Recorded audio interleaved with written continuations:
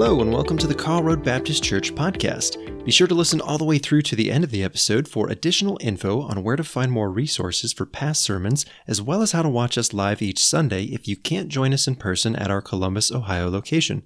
Let's prepare to hear this week's sermon and listen for what God is saying to you and what He wants to do in your life.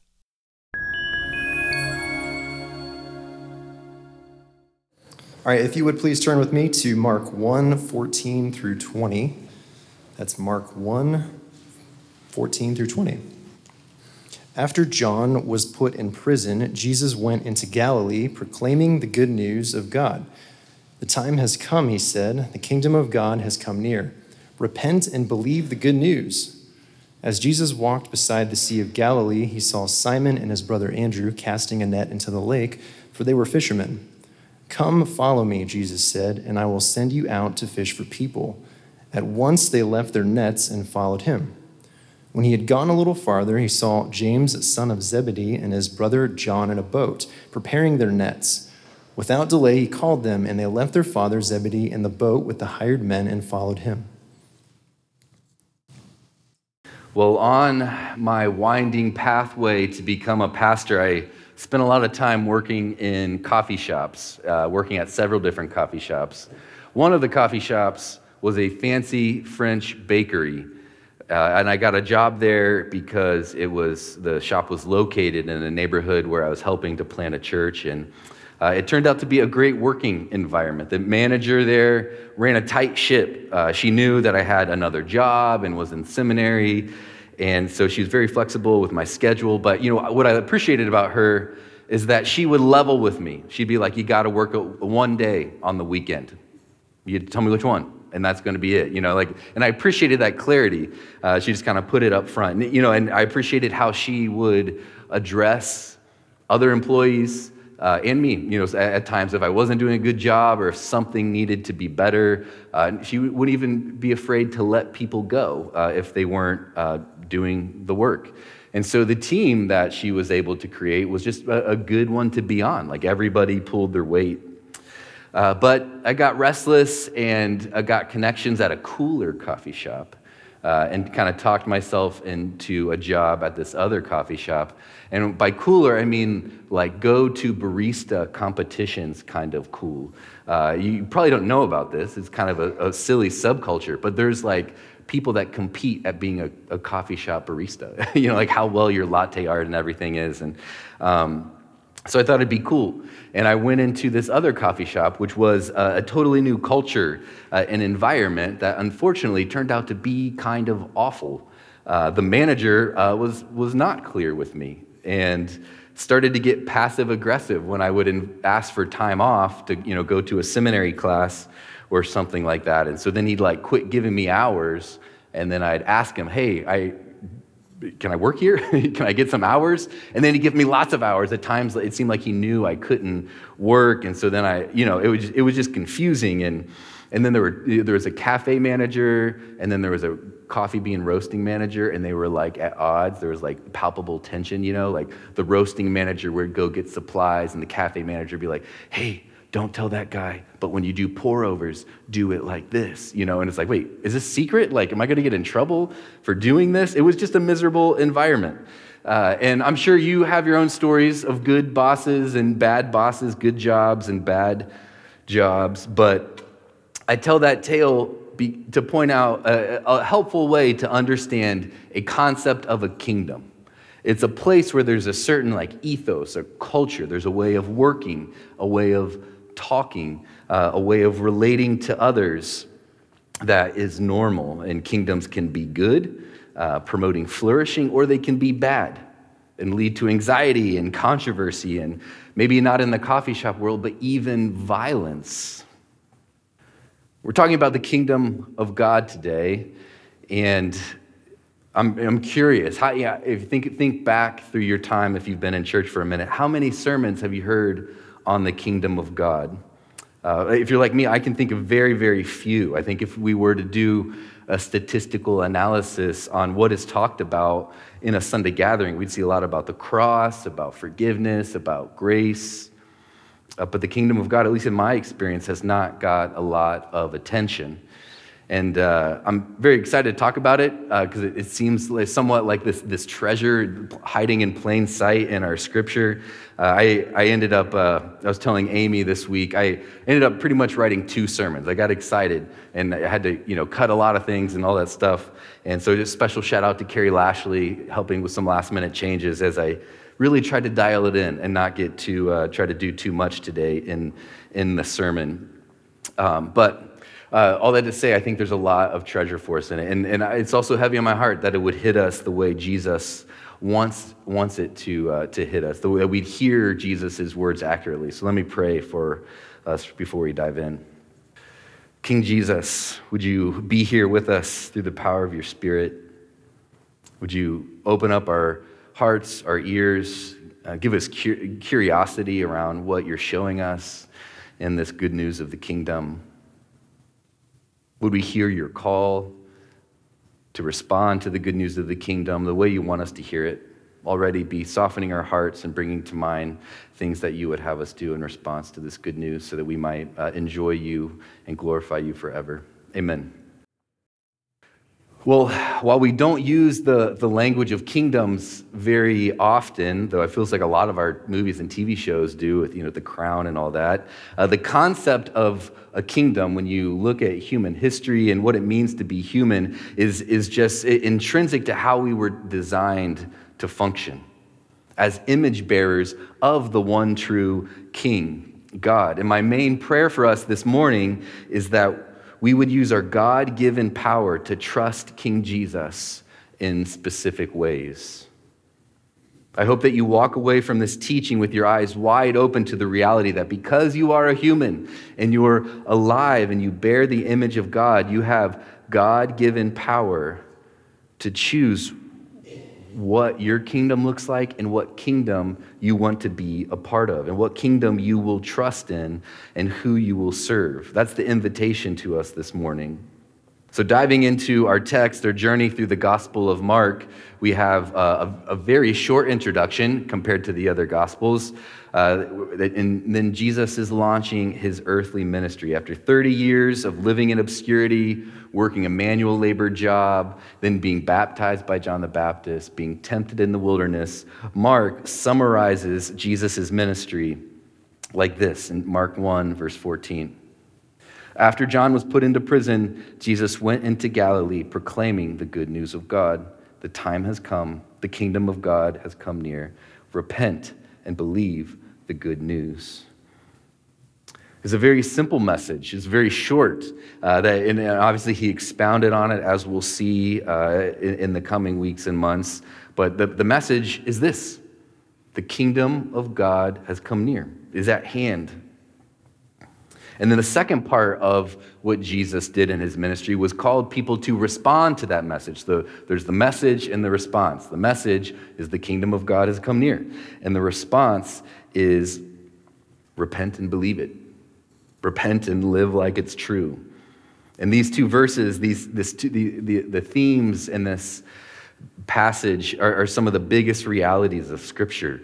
Gospel, good news. Your Bible might say good news here, or it might say gospel. And kingdom, I think these are the two most important concepts in all of Scripture. And without a fluent understanding of these two ideas, then I think our spirituality can grow stale or get twisted. And the longer I'm a pastor, the more I wonder if the lack of attention to the gospel of the kingdom that it has over the last 50 years in the church is why the church, big C church, like church at large, is so anemic and dwindling. I think without the kingdom of God, the good news of the kingdom of God, Christianity can tend to be, just either, it tends to fall on two errors, just dogmatic about doctrine and, all this heady list of information and facts, or just kind of a flimsy, sentimental, chicken soup for the soul kind of religion that just isn't that compelling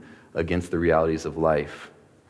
So I hope that this good news of the kingdom will give balance to all that and bring the gospel down into our real lives. The three questions we're going to look at this morning are: what is the kingdom of God? What is the gospel of the kingdom of God? Why is it good news that Jesus wants to tell us? And then what should our response be? So, to begin, what is the kingdom of God? I think a great way to summarize it, let's start with Jesus. He seems to be like a good person to start for a definition. And in the Lord's Prayer, in the Sermon on the Mount, kind of one of his pinnacle teachings in Matthew 6, he says this. This then is how you should pray. Our Father in heaven, hallowed be your name. Your kingdom come, your will be done on earth as it is in heaven. Now, in this, I'm trying not to preach about the Lord's Prayer. There's so much good stuff in there. I'm reining in the thoughts here.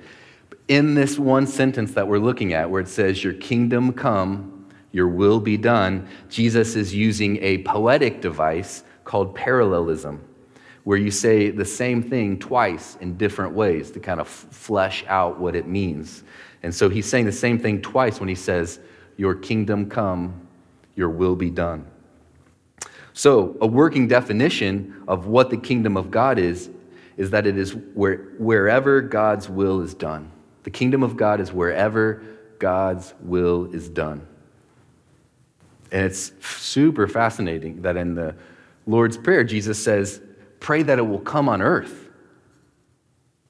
According to Jesus, the desire is for God's kingdom, that for earth to be a place where God's will is done. To see the real, physical, flesh and blood, rocks and oceans and mountains and systems and civilizations be a place where God's will is done, not just in heaven.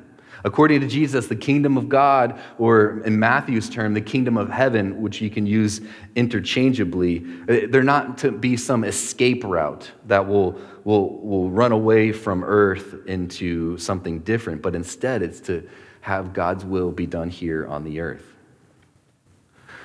Now, I want to do a little bit of work on the general concept of a kingdom. If we just looked at what is the kingdom of God, let's consider what is a kingdom generally. And Dallas Willard, in his book, The Divine Conspiracy, which is out there on the book table if you're interested, he defines the general concept of a kingdom like this. It is the range of one's effective will. The range of one or someone's effective will. And this concept of a kingdom, if you'll stick with me for a minute, have two massive implications. This is a biblical concept of what a kingdom is, and it has two massive implications. The first implication is that you have a kingdom or queendom. You have a range of your effective will. You have people, places, and things that are under your effective will. To deny this is to deny what it means to be human, to deny the reality of how God created you as a human being. And what happens in movies or TV shows when the rightful ruler doesn't step up and rule and lead? It causes that kingdom or queendom to be a terrible place.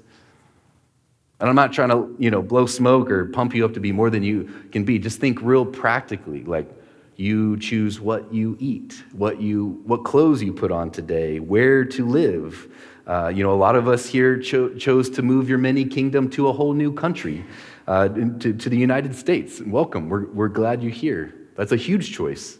That a range of your effective will. You choose where to work, what to do with your money, how to take care of your house, what your house looks like, what you do with your stuff in your house, how you relate to other people, what words you say.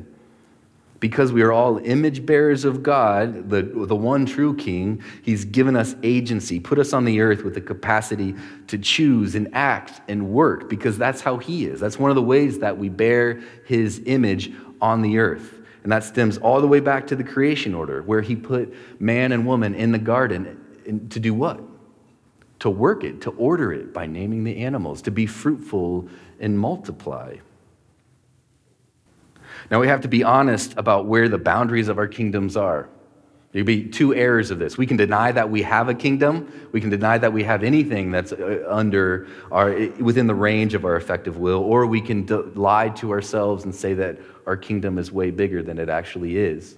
And I would say that for a lot of our anxiety in life comes from thinking that our kingdom is bigger than it is. A lot of our struggle with anxiety is because we are trying to reign and rule on things outside our effective will. That's a miserable thing to do. We're trying to exert our will on things that God has not given us to control. This is the serenity prayer, from AA. To accept the things that I cannot change, the courage to change the things that I can, and the wisdom to know the difference. But when it comes to the things that we can control, the space where our will gets done, the range of our effective will, we would be fools to not step up and reign, step up and act and choose and make decisions for the sake of flourishing of ourselves and those around us. The second implication of the concept of a kingdom is that we are surrounded by kingdoms, little kingdoms, many kingdoms. There's a swirl and overlap of kingdoms. Like an easy example is when you get married. When two people get married, it's a clash of kingdoms. We have two people that are used to the range of their effective will, and now they share the same space. Or when your child gets 2 or 3, their will comes online, and there's a clash of kingdoms. But then even bigger, your boss's will. You live in, like me working in coffee shops, you live in a little kingdom of your workplace or the state or country that you live in. And what we see in Scripture is that all these little kingdoms that we are surrounded by, and our little kingdoms as well, fall into 2 bigger kingdoms. Ultimately, all these little ones are connected to 2 bigger kingdoms, the kingdom of God or the kingdom of darkness. The kingdom of darkness is the place where the prince of darkness's effective will, is carried out. And his will, we know from Scripture, is to kill and steal and destroy everything that God has made, to fundamentally break down God's perfect design and the rhythms of creation. You don't need me to convince you of the kingdom of evil. Like, you just have to scan the newspaper for 30 seconds and see, 70-year-old gunmen killing people, or Ukrainian refugees fleeing their homes because of an invasion. And maybe a lot of you who have left your home country for the United States saw a lot of the kingdom of darkness to the point where you wanted to move. We see babies getting aborted every day and the pillaging of our natural resources for short-term gain. And it's overwhelming and maddening. It's overwhelming and maddening partially because these evils are outside the range of our effective will. This is like why news drives me crazy, because it's just like, oh, this sad, awful stuff that I feel so disconnected from. And it's also overwhelming and maddening because we don't know who to blame. Like, where is the culprit, Like, if we were to take Washington and take everybody out and put totally new humans in there, like, would that fix the problem? Would the right president fix any problem? No, there's something deeper. There's something deeper behind the brokenness. And it's that it all is tainted by the kingdom of darkness. Out there, all the brokenness is from the kingdom of darkness. And if we're honest, our little kingdoms, the range of our effective will, are broken and not fully aligned with the kingdom of God. Richard Lovelace, actually, before we get to that quote, one of the most fascinating realities that I found in talking with people, like I had a really good friend back in Grand Rapids who was a devout atheist, but we could agree easily that things ain't right, that there's something wrong with the world, that we need a change, we need something to make it better.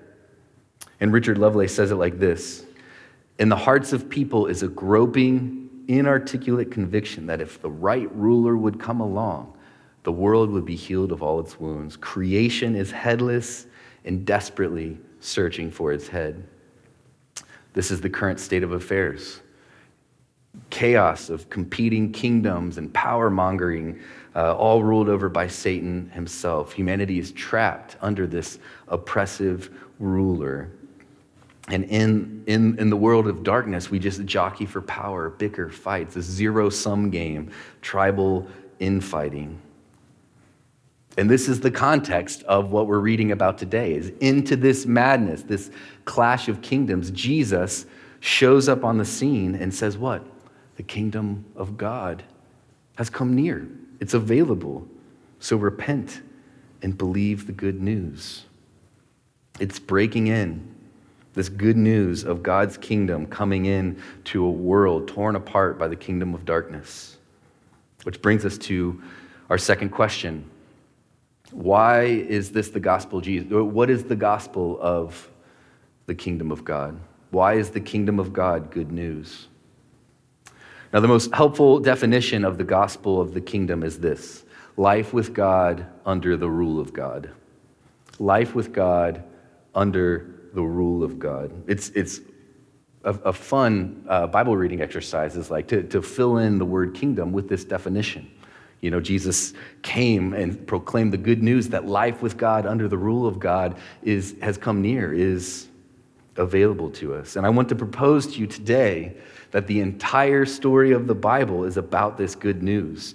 Life with God under his rule, being available to not just when we die and go to heaven, but now on the earth.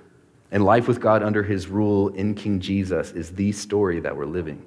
And I think if we miss it, the whole story, if we miss that in Scripture, the story of Scripture tends to not make much sense. And I think a lot of Christianity loses its power.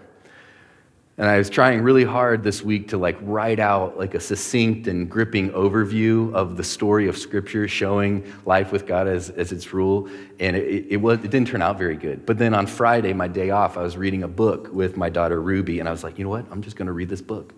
So this is a little different, but we're going to do story time with Pastor Josh.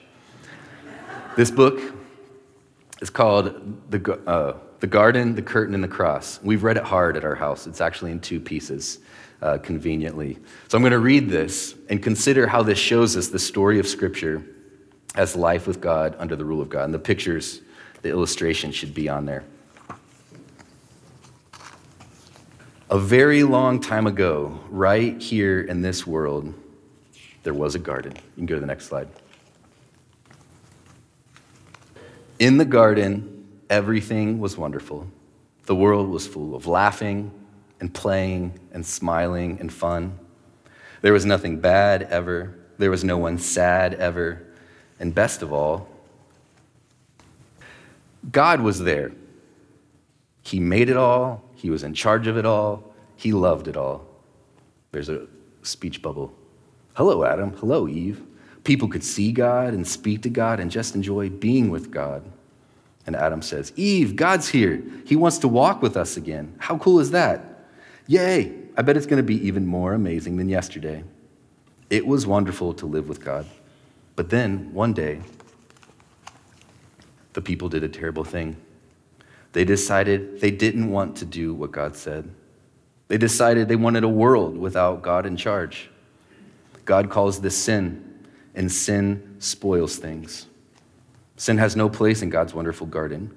God said to the people, you can't live with me in my garden anymore. And he sent them outside.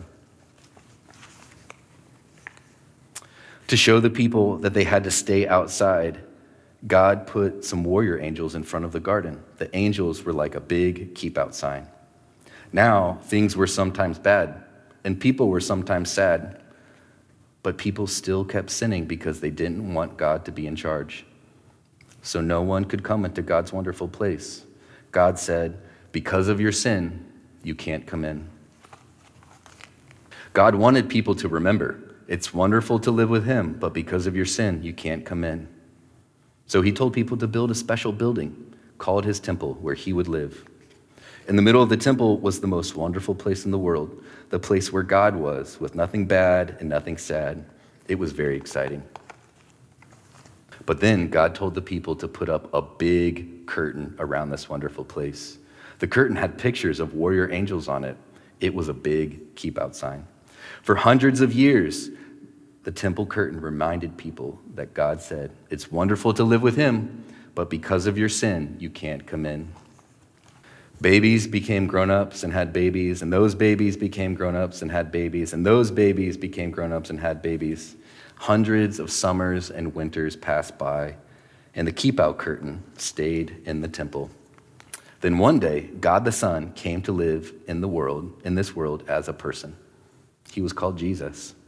Jesus always did what God said. Jesus never sinned, and Jesus visited the temple where the keep-out curtain hung. Jesus knew that things were sometimes bad and sometimes sad. Jesus said that God had sent him to open the way back to God's wonderful place, where there would be nothing bad and no one sad. But people still didn't want to let God be in charge. So they decided to put Jesus on a cross to die. It was the most bad thing that had ever happened. It was the most sad day of all time. But Jesus had a plan. He had always planned to die on the cross. What a strange plan. Why would God's Son plan to die? On the cross, Jesus took our sin, all the bad things we do, all the sad things they cause. Jesus took them all from us. And when he did, something amazing, astonishing, astounding happened. The curtain tore. God had ripped up the keep out sign. God's wonderful place is open again. Because Jesus died, we can go in. And after Jesus died, his friends put him in a tomb. They were very sad. For 2 days, nothing happened. Then, the next morning, Jesus' friends went to see his body in the tomb. He's not here, and it wasn't there. A little later on, Jesus' friends were all together, and suddenly Jesus was there, alive. His friends weren't sad. Now they were so happy. God had brought Jesus back to life so that he could live in God's wonderful place forever. And Jesus has sent everyone an invitation to come and live with him there too. He tells us, God says it's wonderful to live with him, but because of your sin, you can't come in. But I died on the cross to take your sin, so now all my friends can now come in. We can live with God forever. There will be nothing bad and no one sad. We will see God and speak to God and just enjoy being with God, just as he planned.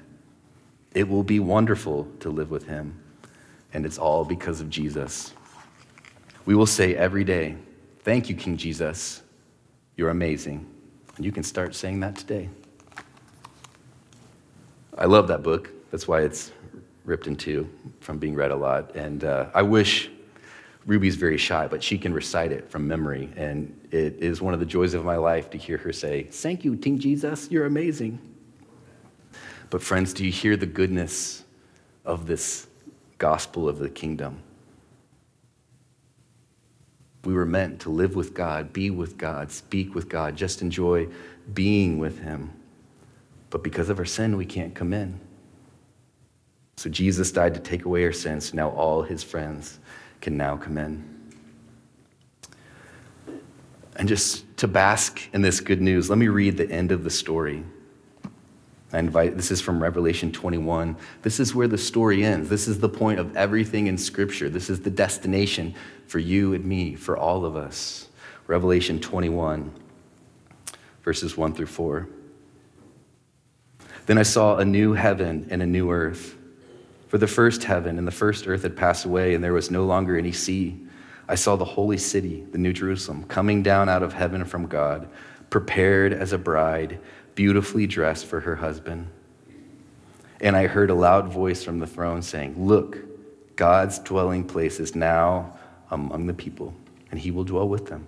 They will be his people, and God himself will be with them, and he will be their God. He will wipe away every tear from their eyes. There will be no more death or mourning or crying or pain, for the old order of things has passed away. God will dwell among his people. He will wipe away all the effects of our sin, of our rebellion, the brokenness of our kingdom, the brokenness of other kingdoms that have hurt and wounded us. That's the whole point of everything. This life with God, the very presence of the God of the universe, who loves us like a tender father, comforts us and rights all the wrongs, makes all the sad things come untrue. This is how we were created to live. And this is how we will spend eternity. It's Jesus of Nazareth comes on the scene and begins his ministry with these words that invite us to this, that pierce the chaos and say life with God under his rule is now available in me. Repent and believe the good news. The long-awaited king, the head of creation is now here, the one who can fight evil, heal brokenness. and create human flourishing that we are designed for, that we saw back in Genesis 1 and 2. The next few chapters of Mark that we'll see over the next weeks and months could be described as an invasion of the kingdom of God into the kingdom of darkness. When Jesus is going around healing people and raising people from the dead, it's a direct assault of one of the evil kingdom's main strategies. When he's casting out demons, directly commanding soldiers of the other kingdom, of the opposing army, like you would command a little child. It's here, it's breaking in. Life with God under his rule is available through the person of Jesus of Nazareth. What about the cross? Isn't the gospel the cross? Of course it is. We saw that in the story.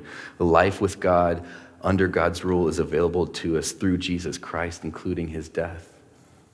1 Peter 3:18 says it like this: "For Christ also suffered once for sin, the righteous for the unrighteous, to bring you to God." John Piper summarizes it like this: God is the gospel.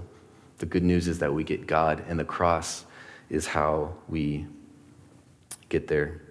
And that brings us to our last question. What should our response be to the good news of the kingdom?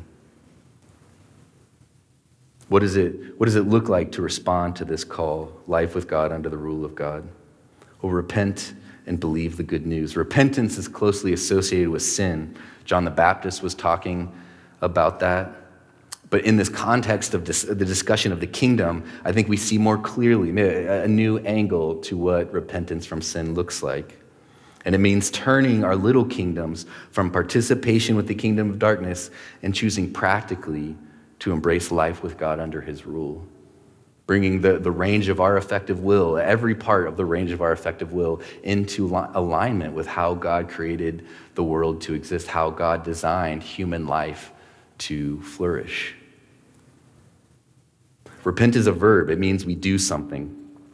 And it makes me think about Domino's, the pizza company. Years ago, they had an ad campaign. I don't know if you remember this, where it was basically like a public repentance for having bad pizza. Do you remember this?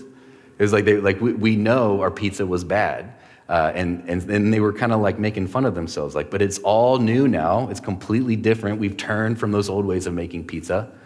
And their ad campaign were these funny commercials where they were like chasing down the last couple people who hadn't tried the new pizza. They're like, come and try it. You got to try it. It's a hilarious picture of evangelism, but that's another sermon. But that's an example of repentance. Like, we did it wrong. Now we're doing it better, different. It's new. To repent means you realize that, one, you have a kingdom and queendom.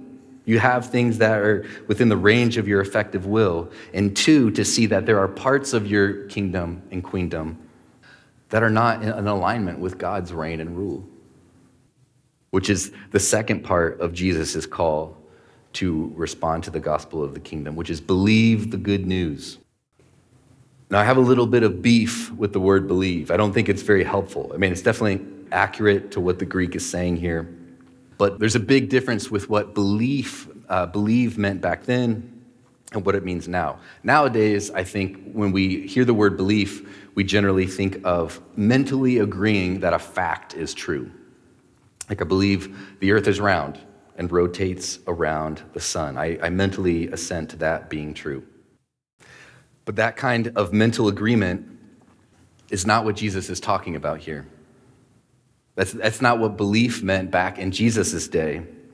Instead, belief in Jesus' day meant more like trust or allegiance, which is a whole different kind of concept. Like, as an example, consider investing in the stock market. You could mentally believe, you could mentally agree that saving for retirement is important. You could mentally understand how compound interest works and all that kind of stuff. But if you didn't actually change the way you lived to have enough money to put into a retirement account, will that kind of belief help you when you hit retirement age? No. That kind of belief won't buy you a sandwich when you're 70 years old. Belief in the response to this good news of the kingdom, that life with God is available to us The kind of belief Jesus is talking about here is like buying in with all our money into the stock exchange of the kingdom. Think of it like a trust fall, where you like fall back in those team building exercises. It's trust. We turn from our kingdoms, trusting in our strategies for security and all that stuff, and we trust Jesus. We buy in. We cannot experience life with God under his rule if we are not willing to give up ruling our own lives and trust him and show that trust by changing how we live. Changing how we live so that we can get life with God under his rule in every part of our lives, every part of our little many kingdoms and queendoms. You guys are doing that right now. Like there's lots of things you could be doing with your Sunday morning, and you came to participate in the gathering of the saints under God's word and singing songs. But the good news of the kingdom is that it's all of life with God under his rule, not just our Sunday mornings. What does it mean to let God rule over our money, our sexuality, our free time, what we listen to on the drive home from work, the screen time report that pops up on our phones each week that we quickly try not to look at? Repenting and believing means we carefully consider the resources of our little kingdoms. Like no matter how small your kingdom is, you have some resources at your disposal. What you give your time to, this is a huge one, is what you give your attention to, like what you put before your eyes, what you do with your money. And at risk of putting too fine a point on it, let me just, at risk of stepping on all of our toes, myself included, let me just talk about two specific areas. First one is Netflix, or your streaming service of choice. Which kingdom do you think controls Netflix? Probably not the kingdom of God. There might be some, little glimmers of light in there or whatever. And I'm not saying don't watch Netflix, but understanding the reality of the kingdom and that there are only two. There's not a middle ground. We should be very careful about how much attention we give to something like Netflix. What kingdom do you think is controlling Twitter or Instagram? You could fill in the blank. But how much do we let the stories formed in the kingdom of darkness shape our minds, shape our ideas, shape our plans for life? Or we consider the ratio of time we give to the stories of Netflix and the time that we give to God's story. Yes, in scripture, but also time with God's people, listening to podcasts. There's ways to give our attention to God and his story and what he's doing in the world all throughout our days. Time with our brothers and sisters in the church family. So that's entertainment. The next one is food. This is one of the biggest ones for me in my life. For most of my life, I didn't even think about food and my relationship to food being a part of my spirituality and my walk with God, whatever. And I was overweight for a lot of my life, not really comfortable in my own skin. I'd get hangry, if I skipped a meal or was late getting a meal, which is honestly like a socially acceptable way of saying I was mean and rude. It's like if it's hangry, it's okay. But if I'm just mean and rude, it's not, But learning to eat and drink for the glory of God, to bring my relationship to food in alignment with God, life with God under his rule, has changed my life. And many of our illnesses these days are lifestyle illnesses. Our many kingdoms and queendom includes our relationship to food and drink, and the choices we make there affect the health of our bodies, make it conducive to joining God in his kingdom, or make it hard to join God, make us weary and sick and need to step back. Did you know there's a long tradition in the church of spiritual practices around food and drink that have incredible benefits for physical health, like fasting, simplicity of diet. They've been around in church history for millennia, and they're tested ways to bring our lives, the relationship to food, into life with God under his rule. I realize these are like very sensitive areas. Talk about anything but our food, anything but our free time. So if I've offended you, I'm sorry. And come talk to me about it afterwards. But I do think that if you, like me, reading these words of Jesus, feel a little bit of sting, a little bit of like, how dare you? I think we're hearing Jesus accurately. Remember what happened to Jesus. He was murdered. He was executed. And that a large part because he went around calling people to see him as the master of the universe, including individual lives.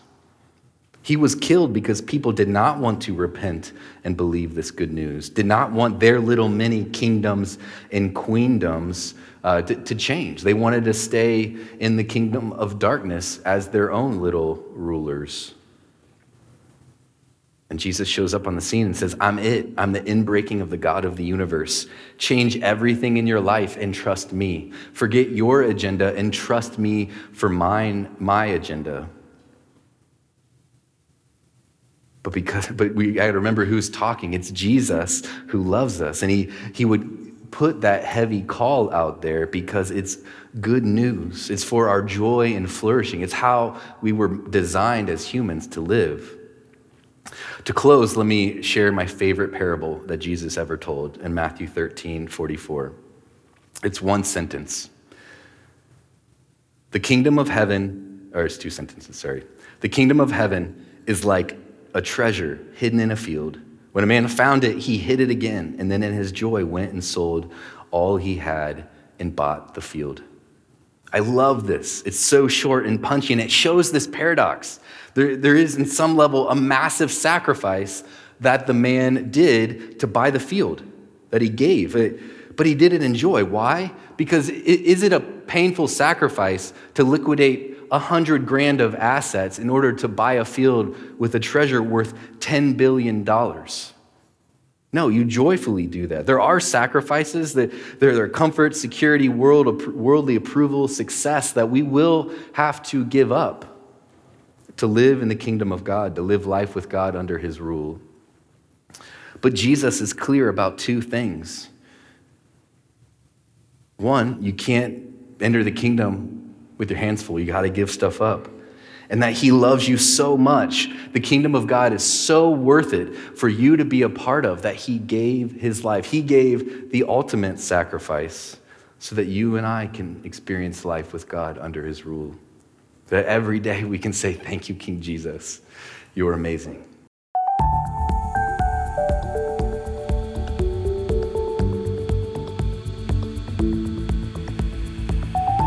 Thank you for tuning in to the Carl Road Baptist Church podcast.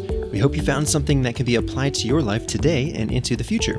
You can always watch our past services or see them live on YouTube, Facebook, and our website at www.carlroadbaptist.org. That's Carl with a K, A-R-L, roadbaptist.org. If you search YouTube or Facebook, look for Carl Road Baptist Church, and don't forget to subscribe or follow us if you are watching via a service that allows that, so you can stay up to date and notified when another episode is ready for you to watch or listen to. Thanks again for sharing your time with us and putting in the effort to maintain your relationship with God. Have a fantastic week, and we look forward to growing alongside you in the future with the next episode of the KRBC podcast.